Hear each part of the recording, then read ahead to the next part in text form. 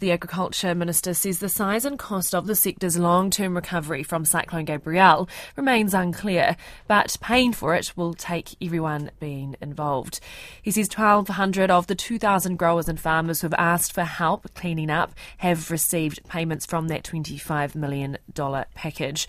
But some will be unable to return to full operations for months, and for some it'll be years. The flow-on effects are already hitting New Zealanders in the pocket, with some prices doubling of produce since the cyclone struck. I spoke to Damien O'Connor at Field Days in Dargaville about what assurances he can give farmers and growers. All have been affected in some way, some hugely affected, the Coomera growers and some of the farmers.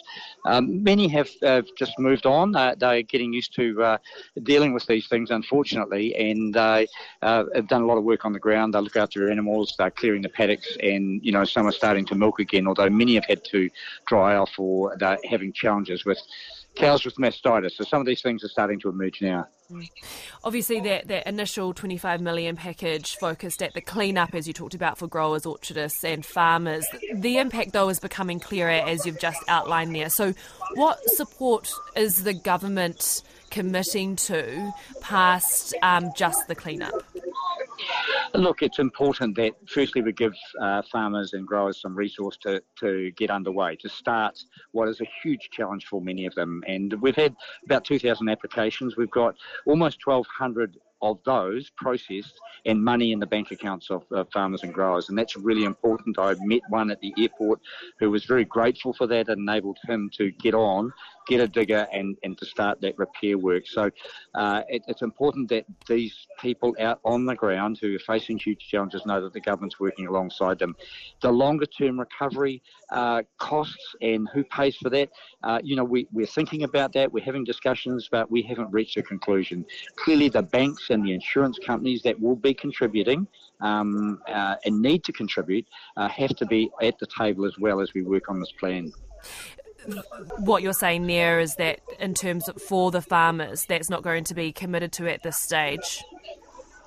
Look, we can reassure them that they will be part of the recovery plan and there'll be resources, but how we distribute that, how much, is yet to be decided. It's really important because they run biological systems that we help them to do as much as they can, as quickly as they can.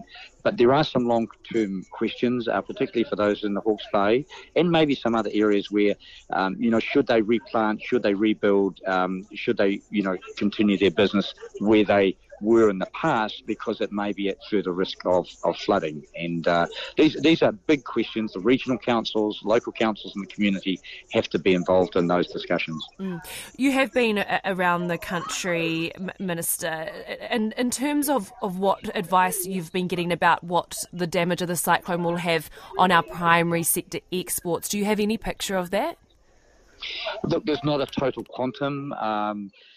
The apples are starting to be picked in Nelson. At this stage, there's been no major disruption to that. So hopefully there's a good crop there to come and place some of the gaps there'll be in the market, because I think the cooperation between growers to fill the markets as best we can, is really important to leave the door open for opportunities into the future. But getting those growers up and running to be part of that, and it may not be next season, it may be the season after, is the big challenge that we all face. But actually, across the primary sectors and across rural communities, helping one another next door, cooperating, collaborating, is the way that we'll get through this. And we have been seeing that. I guess, though, a lack of not committing a number on what that longer-term recovery is for your industry, for ag. What are the words that you give to a kiwi fruit grower that we spoke to this morning who is potentially losing tens of millions of dollars and won't be into full operations in 3 years? And they know that now, even during the clean-up. Look, and government will always be a partner in that recovery and the solution. But, those individual growers will have obligations to the banks. Hopefully the banks can, put those to one side and give some relief for a season or two. That's the kind of commitment we'll need, not just from government, which we've committed to, but from other people around the place. Rates relief. It's quite a complex situation to make sure that people can remain viable. This is very productive land. We need to produce wealth into the future from it.